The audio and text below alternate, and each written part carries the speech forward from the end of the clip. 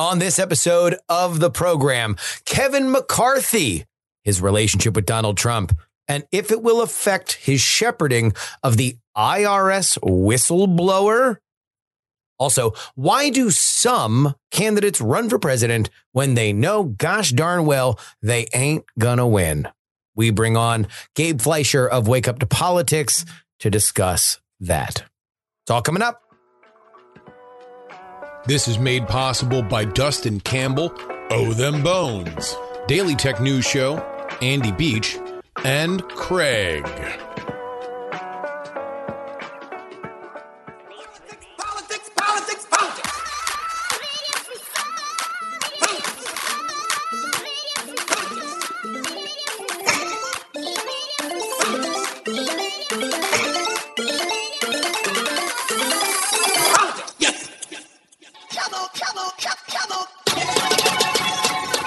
Hello and welcome everybody to the Politics program for June 30th, 2023. Your old pal Justin Robert Young joining you here in Austin, Texas. Hey, by the way, if you are in Austin, Texas, my comedy show, Great Night Comedy Podcast, we got a live show here in South Austin. So come on out to see that. That is at Captain Quack's at the Soundstage.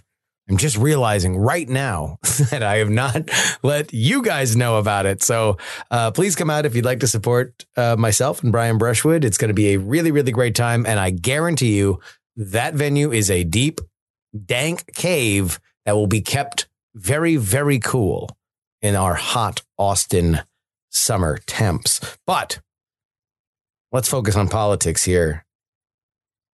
In fact, I want to play for you a clip. Is that a good thing for the Republican Party if Donald Trump is the Republicans get to select their nominee? I think if you want to go sheer policy to policy, it's not good for Republicans, it's good for America. Trump's policies are better, straightforward than Biden's. It makes it complicated if he's got all these trials and all this stuff overhanging. It makes it complicated. It also helps him when. But do you think he could win an election?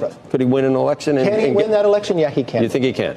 The question is he the strongest to win the election? I don't know that answer. But can anybody beat Biden? Yeah, anybody can beat Biden. Can Biden beat other people? Yes, Biden can beat him. It's on any given day. That is Speaker of the House Kevin McCarthy making an unforced error in the House of Trump. Yes, he said Chungus could beat Biden. Yes, he said that Trump's policies connect more with the American people. But he made the unforgivable mistake of saying that Donald Trump is not the strongest candidate that could run for president. He doesn't know. He might be. He just doesn't know. Well, that certainly isn't going to stand. Here's the reaction according to Politico. Quote, Trump world flipped out. Top aides to the former president and allies who know both men quickly traded messaging asking, in short, what the F? Some called McCarthy a moron. Others looked at Trump campaign hand Brian Jack, who also advises the speaker and has been a critical bridge between both men, to play mediator as Trump hit the trail in New Hampshire. Now, of course, McCarthy called and apologized and then stepped in it again by attempting to fundraise off the kerfuffle, which pissed off Trump world, according to the same article. And this is a minor hiccup that will have probably died down by the time you hear this, unless something happens between when I'm recording this and when you listen to it. If Kevin McCarthy, a man who is desperately trying to be everything to everyone in the Republican world while everyone increasingly hates each other, does what he desperately doesn't want to do and picks a side. Reminder that McCarthy has not endorsed Trump. He hasn't endorsed anybody yet. We all assume that Kevin McCarthy will eventually repay the favor that Donald Trump did for him, helping McCarthy secure the speakership. But there is reason why McCarthy doesn't want to affiliate himself with an open primary wherein we're still 2 months away from the first debate and even more away from the first caucus. And that's because Kevin McCarthy is the highest ranking Republican in the federal government. He is somebody that wants to be able to move as free as he generally can without the encumbrances of election interference. That's something that you've already heard a lot from the Republican side, that the Biden DOJ is interjecting themselves in election interference. And you are likely about to hear many of the same charges from the Democrats. That is, if Kevin McCarthy can get his way and make a bigger noise about a story that is all encompassing on the conservative side and is relatively uncovered, except for a few drips and drabs, including a New York Times article this week in the more mainstream press. And that is the IRS whistleblower. Oh, now this is something that I'm sure our more conservative leaning listeners are well aware of. But many of you might not have heard about the IRS whistleblower. So who are they?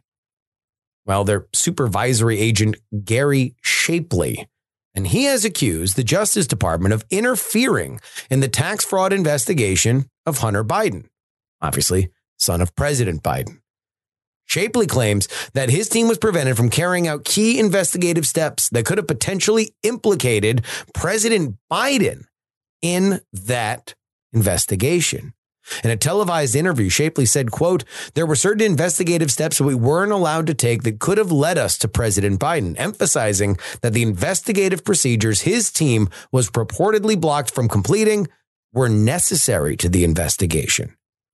Shapley's team found evidence of several illegal business expenses during their investigation, including personal expenses that were taken as business ones, like sex club memberships and hotel rooms for purported drug dealers.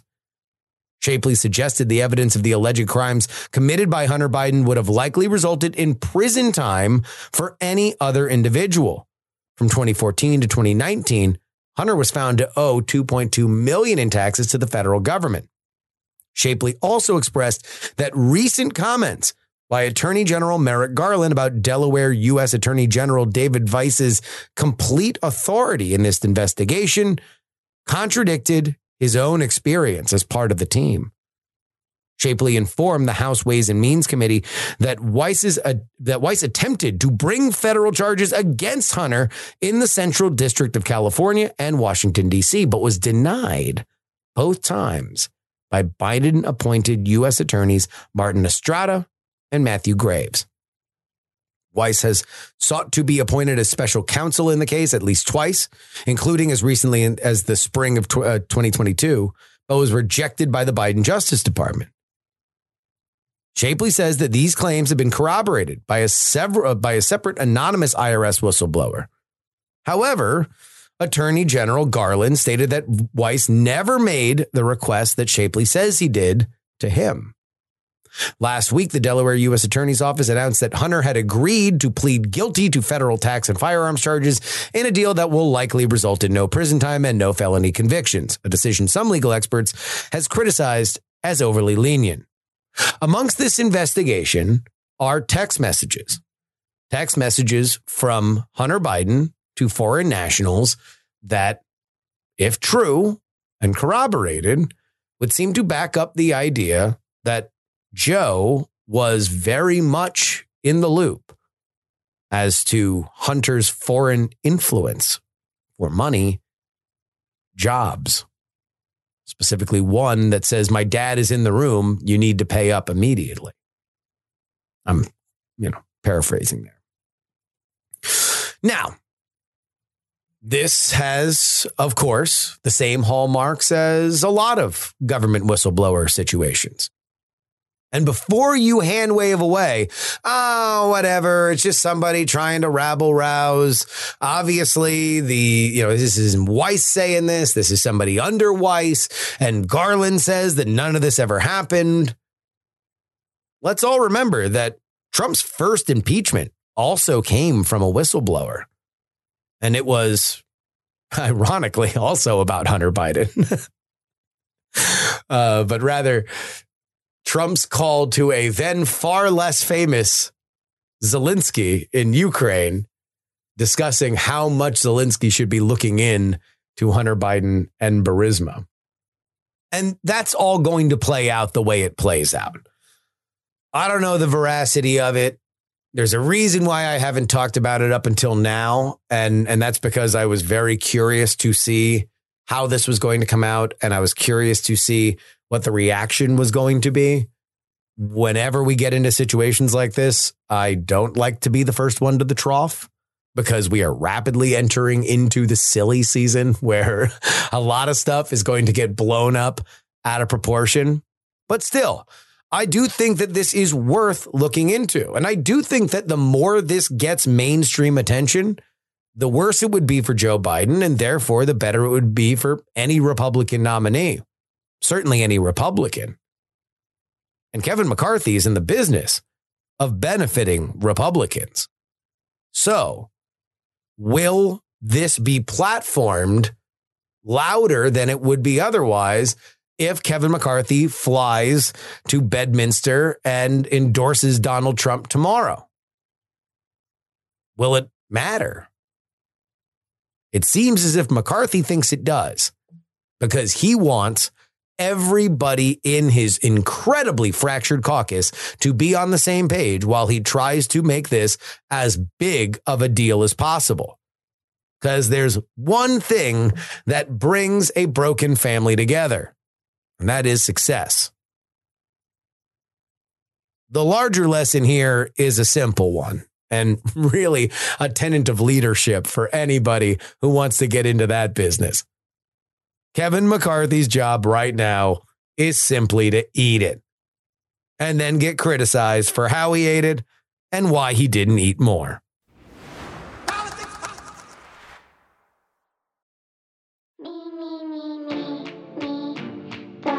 This is your update, brought to you as always by TakePoliticsSeriously.com. Folks, I saw something truly beautiful this week, and I mean it. Gorgeous, amazing, like the first flower blooming after a long winter. In my inbox, I got the first unhinged, caustic email of the 2024 election season. Now, this show doesn't get a ton of unhinged emails, since we don't read a lot of them on the show, and the vast majority of people who email in are genuinely looking to ask a question or connect. All of which, by the way, I'm happy to do. theyoungamerican@gmail.com. But the unhinged angry ones normally show up when the lights are the brightest. Election time, baby. When all of those endorphins are running even higher. Now, this particular unhinged email endeavored to rename the very show you're listening to. It's the same word 3 times, and I'm not going to repeat it, but it started with a P and would have been best to have been followed by the word cat. So you might ask yourself, why did this screed make my heart sing?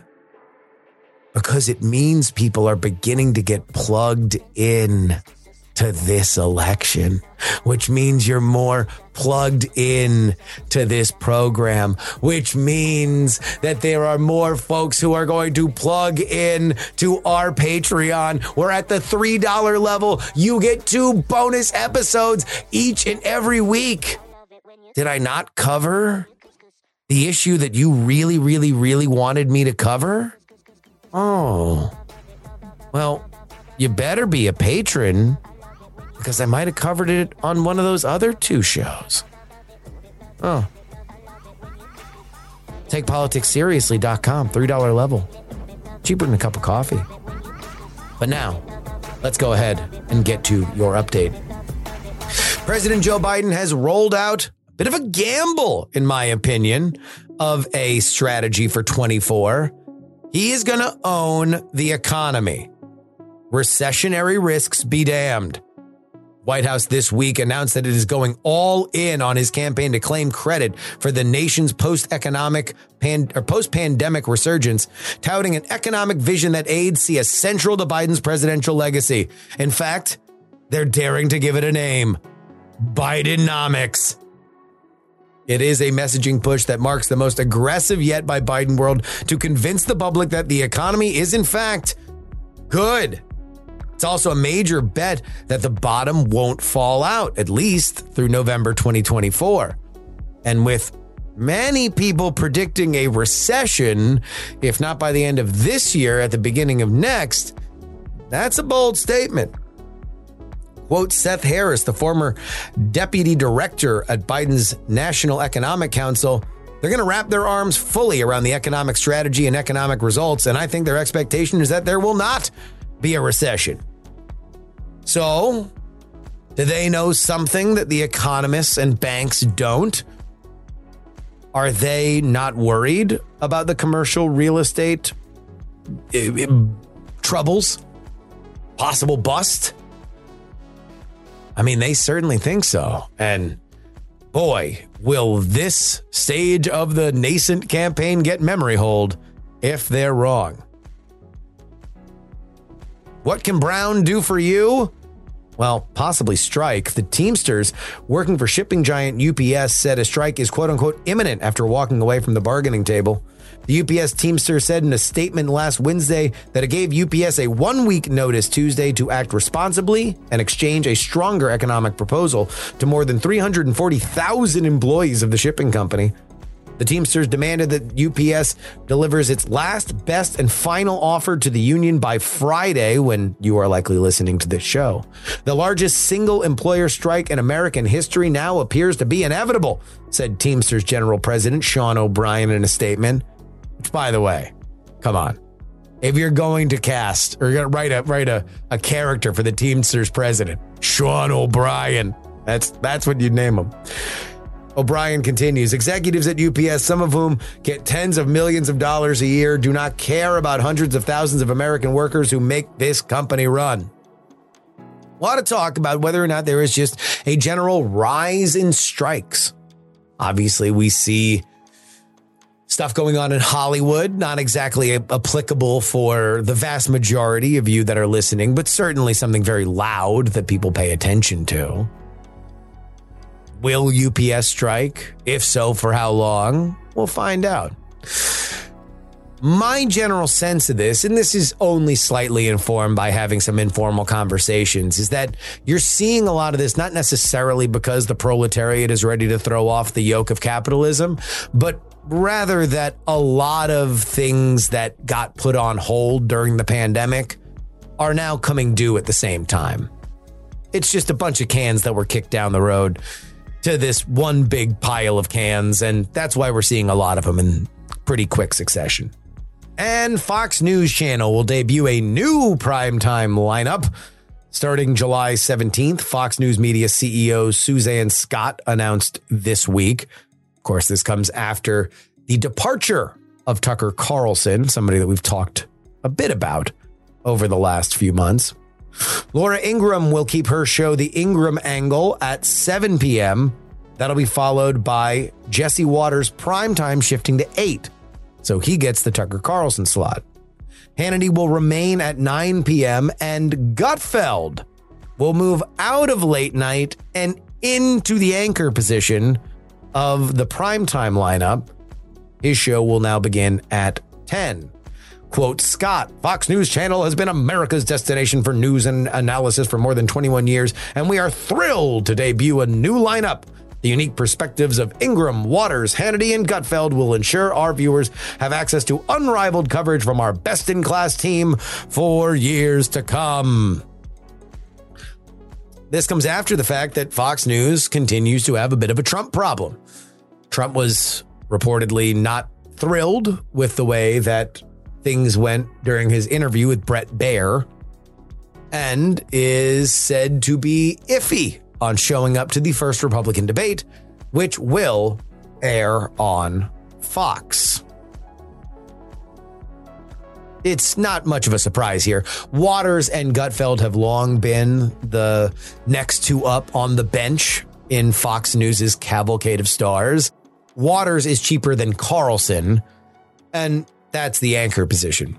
But it is, a sign of where the cable news world is that Fox News decided to go into their most important cycle with a couple of fresh faces, or at least fresher than would have been if a very powerful and very entrenched Carlson were to go into this season as the incumbent. Well, we will continue to cover this in the best way that we know how here at PX3. Thanks to you. TakePoliticsSeriously.com is where you need to go if you want to sign up and support. $3 level gets you 2 bonus episodes each and every week. $10 level gets your name read at the end of the show. And any higher than that, we can talk about it. Well, you can read it on the website. We don't have to talk if you don't want to. It's fine. TakePoliticsSeriously.com.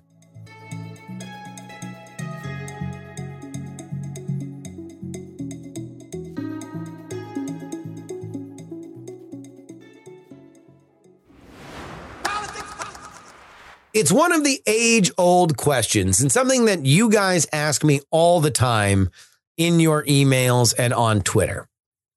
With all the also-rans that are entering the Republican primary, why? Even the people with national recognition can barely get above 5%. So what chance do the Doug Burgums and Suarez's and Herds of the world really have? Nothing. Or is it? Gabe Fleischer is the author of the Wake Up to Politics newsletter. He wrote about this a couple weeks ago, and he joins us now to discuss the phenomenon. Welcome to the show, Gabe. Thanks so much for having me. So you wrote a really great newsletter, Wake Up to Politics, a couple weeks ago, talking about a subject that has never been more pressing. And in our 4-year kind of lunar cycle of the political world, this is the highest time for people to announce that they're running for president while, anybody but maybe their mom would tell them that they have very, very little shot at doing it. We just saw Will Hurd jump in last week as the most recent example. Why? You wrote about this. Why do people do it? Yeah. So like you said, I wrote about this in the newsletter last week because it's a question I get a lot and it's a question I've wondered myself. And I really think the answer is there's very little downside at this kind of point in our kind of political ecosystem to running for president. I think if you look at recent history, in that piece, I kind of went through the 2020 field. And if you look in almost every example, candidates almost always end up in kind of a better position politically after running for president than not. Politically and personally, you get a book deal out of it. You get a TV contract. If you're very lucky, like, Pete Buttigieg or Hillary Clinton in 2008, you might end up in the cabinet. You're very, very lucky, like, George H.W. Bush. At one point, Joe Biden, Kamala Harris, you could run for president and then lose the nomination but become vice president. So you're almost always, you could see your influence really expand in Congress, like Bernie Sanders, Elizabeth Warren did 2020. So almost always you see these candidates are trading up in some way. It seems kind of embarrassing by some degree. You might drop out before Iowa, New Hampshire, or get like 1% or 2% there. But in the end, oftentimes it does end up better for them, politically or personally, their wealth-wise, they kind of end up doing pretty well. So a lot of those names that you just mentioned were folks that had a career beforehand, that had a political trajectory. I think probably the best example of the ones you just rattled off is Buttigieg, for somebody that was, unsuccessfully ran for party leadership, and then through, the vaunted PR skills of the people around him, has now laundered himself into the highest levels of government. But let's focus on the Will Hurds of the world. Let's focus on the Doug Burgums or the Suarez's who have entered into this race over the last few weeks. They're coming kind of from out of nowhere. So how do you ride that Buttigieg lane if you are one of these other candidates? Yeah, I mean, I think for these people, Buttigieg, that's really the dream. And if you look at how that happened in the 2020 campaign, it was really that one CNN town hall. I don't remember exactly when in the primary process, but pretty soon after announced, he had a CNN town hall, as CNN kind of gives almost anyone who runs for president. So you're almost assured at least that kind of platform, and maybe also a platform on the debate stage. It was that one CNN town hall. I think most notably, he really went after Pence, obviously his fellow Indiana, about gay rights. And now was kind of this moment. No one had heard of Pete Buttigieg. Political wonks of you and me, he was obviously made a name on our radars. But for most people, mayor of South Bend, Indiana, a very small city, he was not really known. And yet there was that one moment in the town hall, suddenly he was a name. Is that going to happen to Francis Suarez or Will Hurd?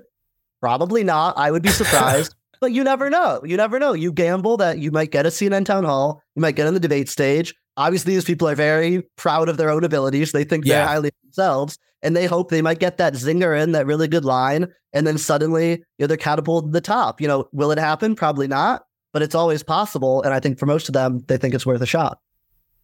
From your perspective, when you look at these kinds of campaigns, what do you think, aside from hoping that, I think the Buttigieg example, I guess, is a really good and bad one, because it's a good one in, okay, this dude was the outgoing mayor of a tiny town that outside of college football, nobody would ever care about. Okay. But he got discovered, and it was this very Star is Born moment where all of a sudden he's standing next to Joe Biden, and you're like, oh, well, these two things belong together. But he didn't really have the issue. And I tend to think that when you are one of these fringe candidates, it's better to almost follow the Andrew Yang philosophy of have one big crazy idea that at the very least, if you can make it onto the debate stage, you're going to ask the more entrenched candidates. They're going to have to answer for, whether or not we should all wear hats on Wednesdays or whatever crazy policy thing that you have. What do you think for some of these guys who have got in? Are you just there to announce yourself and hope the world recognizes you for the amazing person that you are? Or is it more realistic to say, no, I need to go hard on one thing that nobody else is talking about? I think that's a good point. I get the one amendment I make to that is I think it doesn't necessarily have to be an issue, but I think you're right. There has to be one thing that kind of separates you. So I think sometimes it's an issue. I think of, like, for example, Herman Cain in 2012, like the 999 plan. 999. You mentioned Andrew Yang with UBI. Like, I think those are good examples of an issue. I think sometimes it can be a style. I think that was more the case for Pete Buttigieg. I think it's hard to really say that there was one issue that he ran with, but it was his style. He was very young and how he talked, but also he said yes to every interview. And then also his identity. He was this young gay mayor. So that's a big thing. Too. You see, like, Francis Suarez, he's this young Hispanic, mayor. He clearly thinks that will help him. Tim Scott or Nikki Haley also, or Vivek Ramaswamy too. They are also in some ways, even as they deny in some ways that their identity is central to their campaign, they're also using it to elevate themselves in a Republican Party that's trying to be more diverse, trying to include more minority voices. Yeah. So I think it does always have to be one thing, and they do try to find, and sometimes they never do. Honestly, I don't know what Doug Burgum's one thing might be. So I'm not saying everyone has it, but I think they do try to find either an issue, or sometimes it is just something about themselves, something in their identity, or even just sometimes a style of how they speak or of how they present themselves that I do think you're right is crucial to finding, or else you're just, some white guy who sounds like everyone else, and you're probably not going to go very far. Doug Burgum's thing is, you ever watched Yellowstone? What if that were the president? Like, that's effectively his thing. I guess I can't believe that I passed right over in the Democratic Party, which has fetishized the first, right? Since Kennedy, it has always, they love nothing more than the first Catholic president, the first boomer president, the first black president, obviously in Obama. So I guess that was a very, very wise thing with Buttigieg and his team, is literally just get him out there. And specifically in that town hall, the one that you mentioned, where not only did he draw a very, very thick line in the sand between him and Pence, who at that point, in the Trump hysteria past 2016 was absolute catnip, but also was able to talk churchy enough that he felt very, pre-scandals Clinton crossovery, which is very much a sweet spot for the Democrats. Whereas like Ramaswamy and Tim Scott and Nikki Haley have to kind of mention their identity as the subject, with the predicate being, and it doesn't matter because we're not them. Like it matters on the Democratic side. It does not matter here. And that's why we're a better party with more important ideas. But yeah, I still don't see a ton of any kind of branding or big idea thinking from some of these other candidates, except for like maybe Ramaswamy with ESG. But even then, explain that to your mom. Like, she has no idea what ESG is. I think that's true. But I think in the broader kind of crusade against wokeism, that's clearly been, but that's mainstream. That's I would agree. Yeah. I would note that, it's interesting. I wrote about this in the newsletter this morning. I spent the weekend at the Faith and Freedom Coalition conference where all the candidates spoke, everyone in the field. And I was very struck. I think after Trump, I would say he was the candidate who's received the best, which I was very interested by. I thought he really did kind of resonate with a lot of the voters there. And another thing I would note also, since we're talking about identity, something I didn't realize that he mentioned and actually kind of grounded his speech in, was that he made the point that he is the first millennial to run for the Republican presidential nomination. So that was very interesting. And it was kind of an older crowd at this conference, but I've heard a lot of people kind of mentioning that, and it was kind of a theme of his speech. So just another kind of, in addition to an issue, which I think you're probably right, wokeism clearly is not his issue in the Republican Party, but that identity is one that he's kind of tried to run with, which I thought was interesting. Yeah, Vivek it's such an interesting, probably the most interesting campaign so far in our very young, nascent world. If we're going to understand that the constant evolving Trump of it all is it's its own animal, right? Like at that point, we long past interesting with that. Now it's just whatever it's going to be. But Vivek's somebody that to me has, look, I called it in a Substack that I wrote, he's the silver surfer candidate, that somebody that knows he's not going to win, but he's going to go and protect the person for whom would eventually benefit him. And you see this often. In fact, in your article that I contacted you about, you made a very, very good point that there is a really, really important art of being competitive while you're running, and then possibly being too competitive. And there was an example from the 2020 campaign where Julian Castro went too hard on Joe Biden too often. And, granted, Kamala did too. And there were some other folks that threw barbs his way that they were able to get over. But Julian Castro, who knows, is probably working at a Dairy Queen some here down in Texas. What for you do you think goes into that line? When is it too far? That's a good question. And I do think, I think it is worth noting, even though I said there's almost pure upside, there are examples like Castro when candidates clearly do cross the line. I think it's hard to parse because there are a lot of examples. For every example of Julian Castro, you're right. There's Kamala Harris, who was very personal in how she attacked Biden on the debate stage. Voodoo economics, the label that's often attached to Ronald Reagan's economic plan, that was George H.W. Bush who invented that phrase in the 1980 Republican primary before becoming Reagan's vice president. So I think that's hard to parse. I think part of it is about kind of prior relationships. I don't think Biden and Castro had much of a prior relationship, whereas Biden and Kamala did, partially through Beau, Biden's son. So they were able to have something to kind of build back from that I think kind of did help, whereas there was not as much of that with Castro. But I think at the end of the day, just as I think there is kind of a, just realism that I was kind of talking about in that article about, they know they're not going to win, but they just want this kind of, there's just pure, I guess, ego that just wants what's going to be best for them, that lands best they can. I think it also works the other way too, that you often see the presidential candidates, they might not like it. We know Jill Biden reportedly did not love the idea of reuniting with Kamala because, she was very hurt by her texting him. But sometimes there is just this kind of realism that the presidential candidate needs to swallow too, of like, this is who I need. Maybe that calculation was right or wrong. I think it's hard to say with Biden and Harris, but that was the calculation at the time. And it was kind of conventional wisdom at the time that Biden needed Harris to win the election. Yeah. And just like Obama needed Biden, Biden's another example, made some very awkward comments about Obama in the 2008 presidential primary, about a black candidate who's articulate. He was clean and nice. Yeah. He was a dream. Which when you listen back to that quote, was Biden doing his best to compliment Obama, but in that very Biden-esque way? Probably was, but he just stepped in it completely.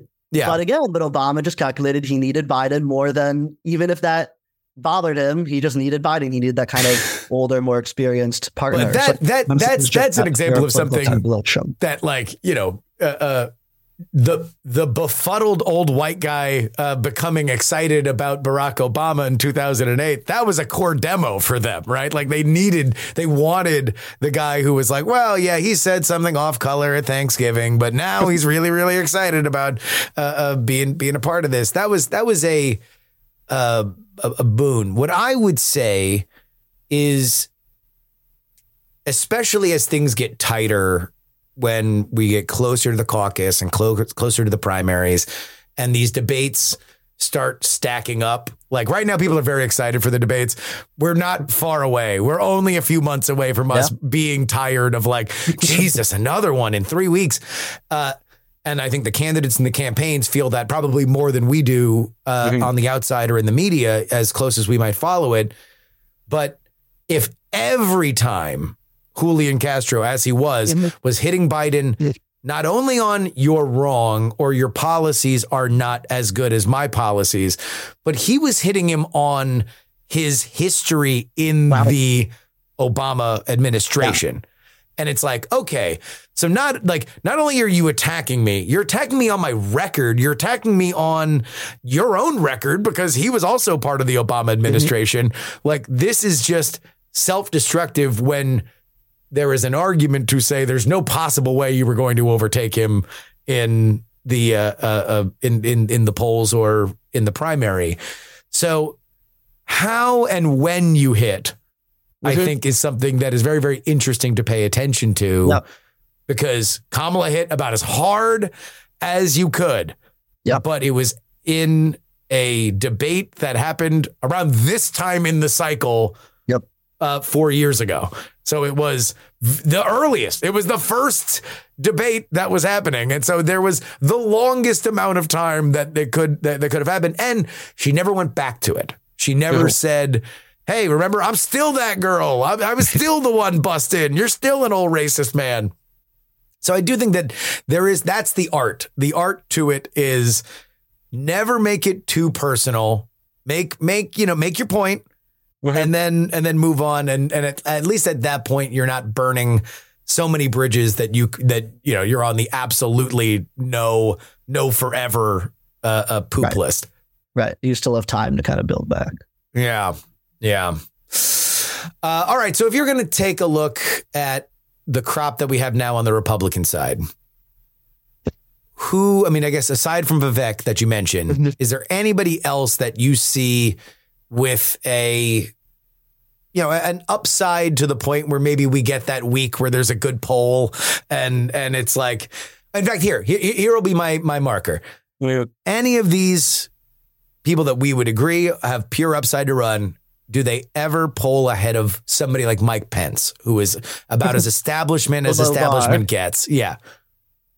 That's a low bar. I don't know. I to be honest, it feels to me, and I could be wrong and this could change, the Republican field feels pretty calcified, and that just feels to be the case where I don't see much movement, and I think that's possible. I mean, I think Tim Scott is someone that Republicans have been watching for a long time. He is a very good speaker. I think he will do well in the debate stage, but even him, or Chris Christie is someone also. He's been creeping up in the polls a little bit. He's making some waves. So maybe above Pence, but again, I mean, Pence is at like 5-7%. So I think that's just a low bar. The idea that they could even get into second place above DeSantis, I just don't see it right now. I don't see it from any of them. I think, to me, the upside, to me, it's not about cresting. It's about, in the polls, I think there are several of them, Tim Scott, Nikki Haley, Francis Suarez, very good shots at being Trump's VP. And I think, to your point, that is why none of them are criticizing Trump. And I think that is kind of the end goal here. I think none of them seem to be particularly primed to really kind of explode. I think a lot of people are watching for Christie on the debate stage. That'll certainly be interesting to watch, but I still think there's a ceiling for him that is not too high. I can't remember another candidate that it wasn't just talking heads that were saying, well, wait for the debate. But like, that's his out and out.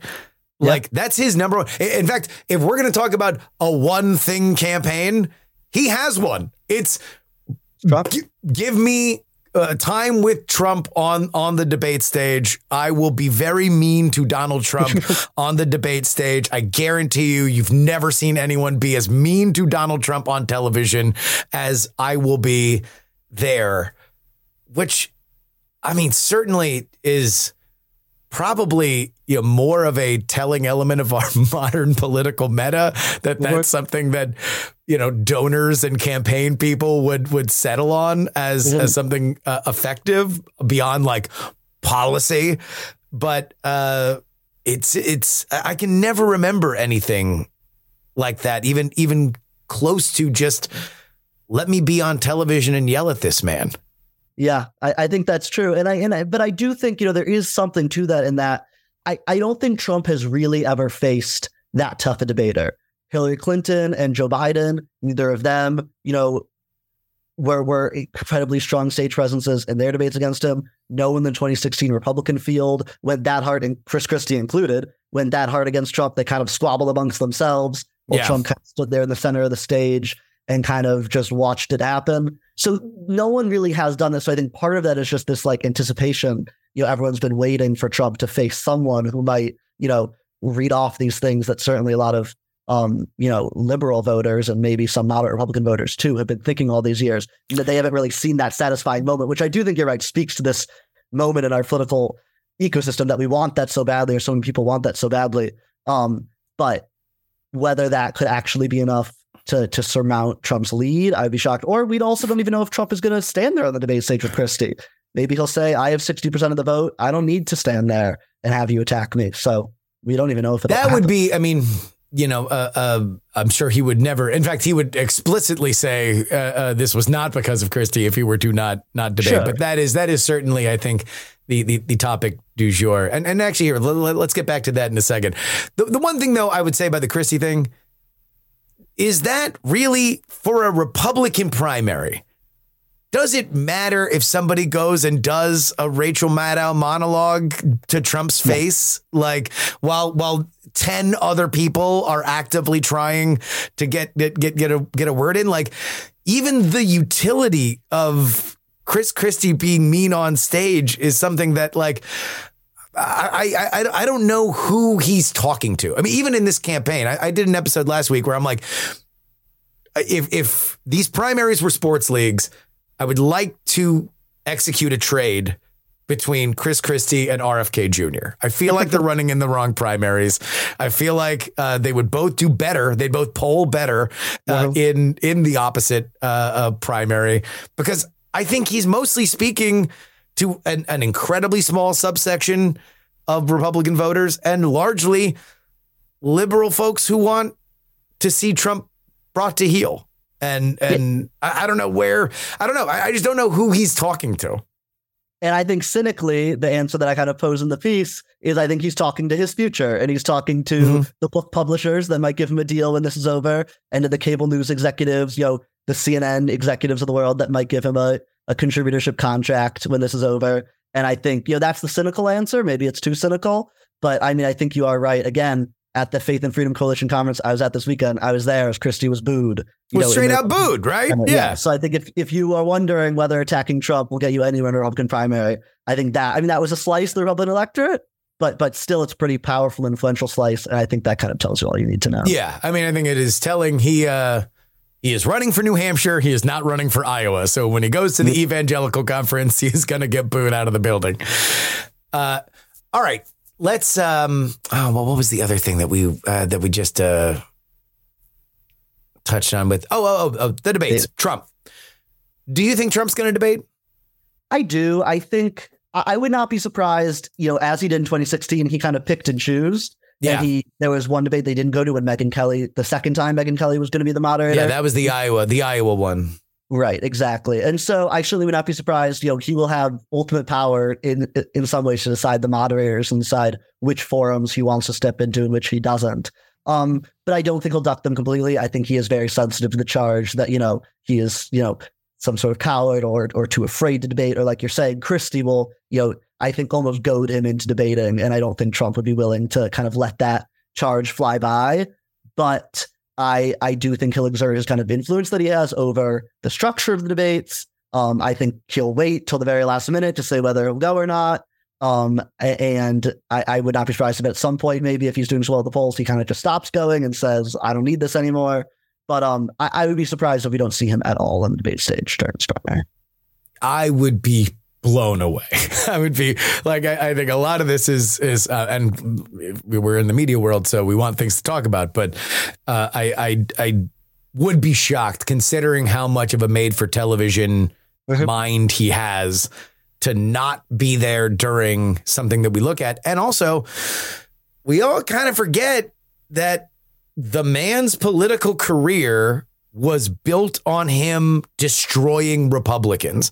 And there is an element of crossover appeal, or at least legitimizing appeal, that he was able to have by just shredding a former mold of what a Republican was supposed to look like. And he just took out heir apparent after heir apparent after heir apparent. He was not running with the same talking points. He was saying things that in a past Republican debate, like the Republican war or the Iraq war was a disaster.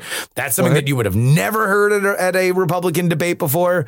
The question now is, 2 cycles later, that field is built in his image. It's a lot of the stuff that he would normally have to attack. Now they all kind of follow the things that he was talking about back in 2016. So it'll be interesting to see how utilitarian his arguments on policy could be, because, I don't know really what you could do beyond, well, I want to build a wall. Well, I want to build a wall too. Well, I want to build a better wall. Well, one issue I talked about this morning is, and I think you're right. I think one part of Trump's appeal in 2016, he did really moderate himself, and he kind of watered down a lot of Republican positions that were kind of, standard issue Republican policy stances that he kind of moved away from very successfully in 2016. And I think interestingly, perhaps surprisingly, considering obviously his justices were the ones that overturned Roe v. Wade, and he called himself the most pro-life president in American history. Again, at the conference I attended this weekend, when he spoke, Mike Pence had challenged the entire field to commit to a 15-week abortion ban. Trump did not do that. He said the politicians need to learn how to talk better on this issue. And he was the only candidate I heard who committed to exceptions to abortion abortion restrictions, the rape, incest, and life of the mother. And I do think that is one issue where he will kind of try to move, I guess, to the left, or at least to the center of the Republican field, and try to make the point that they're going too far, even on an issue that he has in some ways been identified with, but they're going too far, that they're too radical, not electable. I think that is one issue that he will try to kind of do that same move in 2016 of kind of move to the center compared to the rest of the field. It will be fascinating to see what happens in Iowa, and specifically with that evangelical community. Because, I mean, look, he didn't win Iowa in 2016. No. Ted Cruz did. I remember as the dying embers of that Cruz 16 campaign was happening, I had a staffer email me and was just talking about this, kind of deal with the devil that the pro-life evangelicals felt that they were making, that like, well, he's saying all the right things now, but let's see. Look, he is a, liberal from New York. So he's not exactly going to be the churchiest person on the planet. And they were by and large okay with, and obviously the Supreme Court is the Supreme Court, but politics is a what have you done for me lately kind of business, and evangelically, Pence, that's his only shot. His only shot is to bet as hard as he can on that demo, and whether or not that demo does meaningfully walk away from Trump will be a huge question. How was Pence received there? I wrote this morning, they were all received respectfully, and these are all candidates, and I spoke to a lot of voters. They like Pence, they like DeSantis. Everyone received standing ovations. They said the right things on abortion, said the right things on gender. But, so everyone was received fine, except, Christie was booed, but also got applause at other points. But just there was no comparison to Trump. I mean, Trump was got his own Saturday night speaking slot. He spoke for 90 minutes and he was interrupted by standing ovations, repeatedly throughout the night. So everyone was received fine, but there's just no comparison. Yeah. We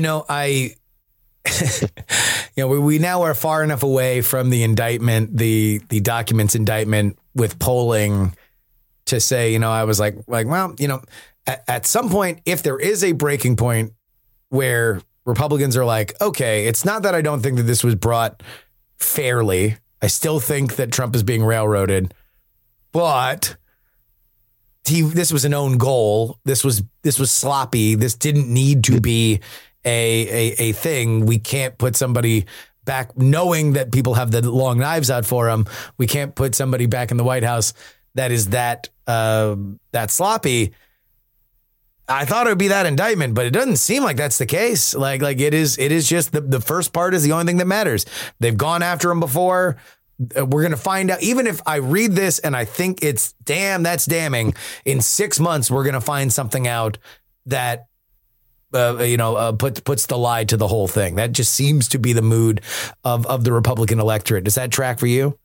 Yeah, I think that absolutely tracks. And I think we saw a poll last night or this morning, NBC, 70% of Republican electorate, they don't care about the indictment. And that is absolutely the reaction I got.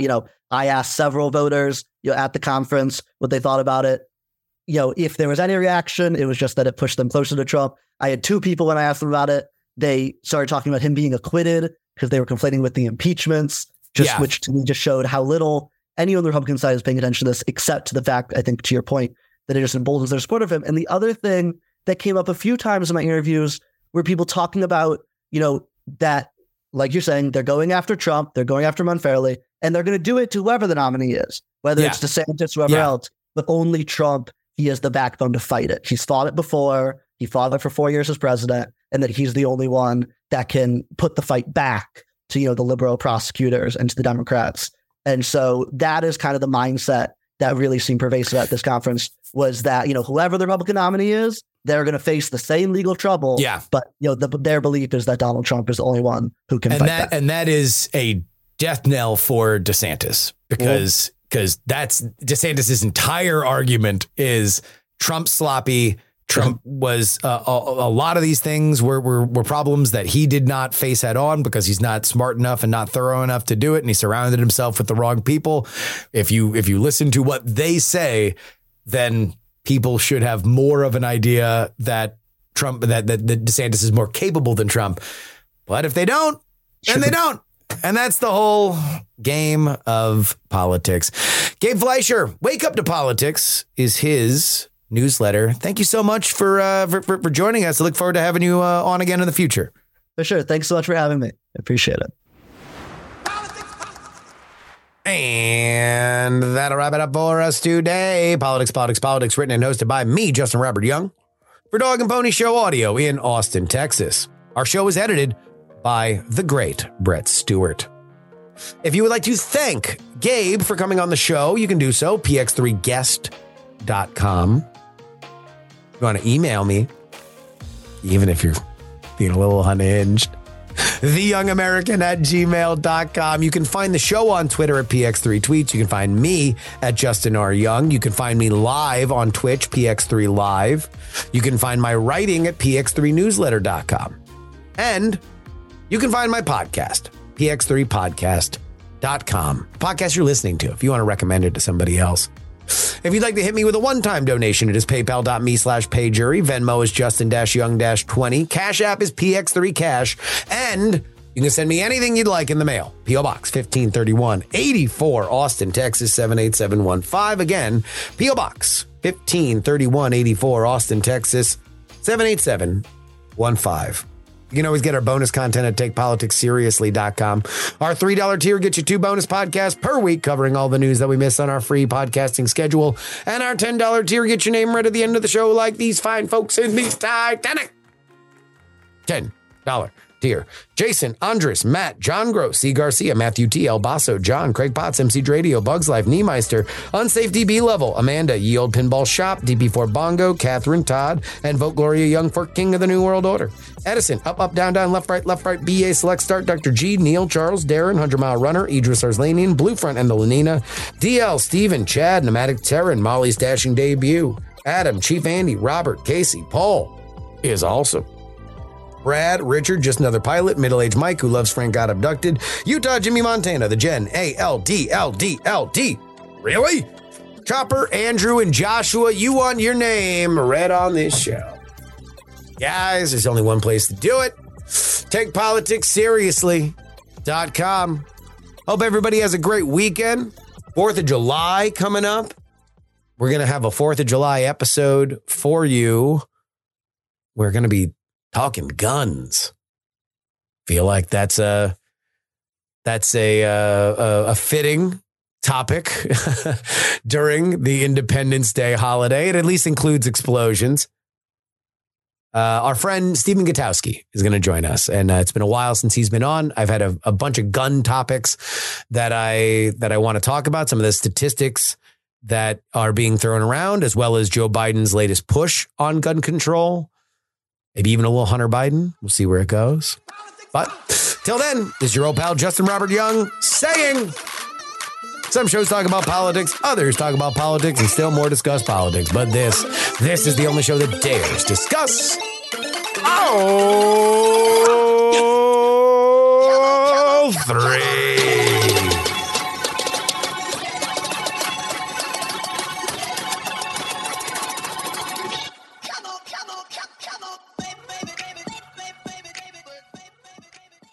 Diamond Club hopes you have enjoyed this program. Dog and Pony Show audio.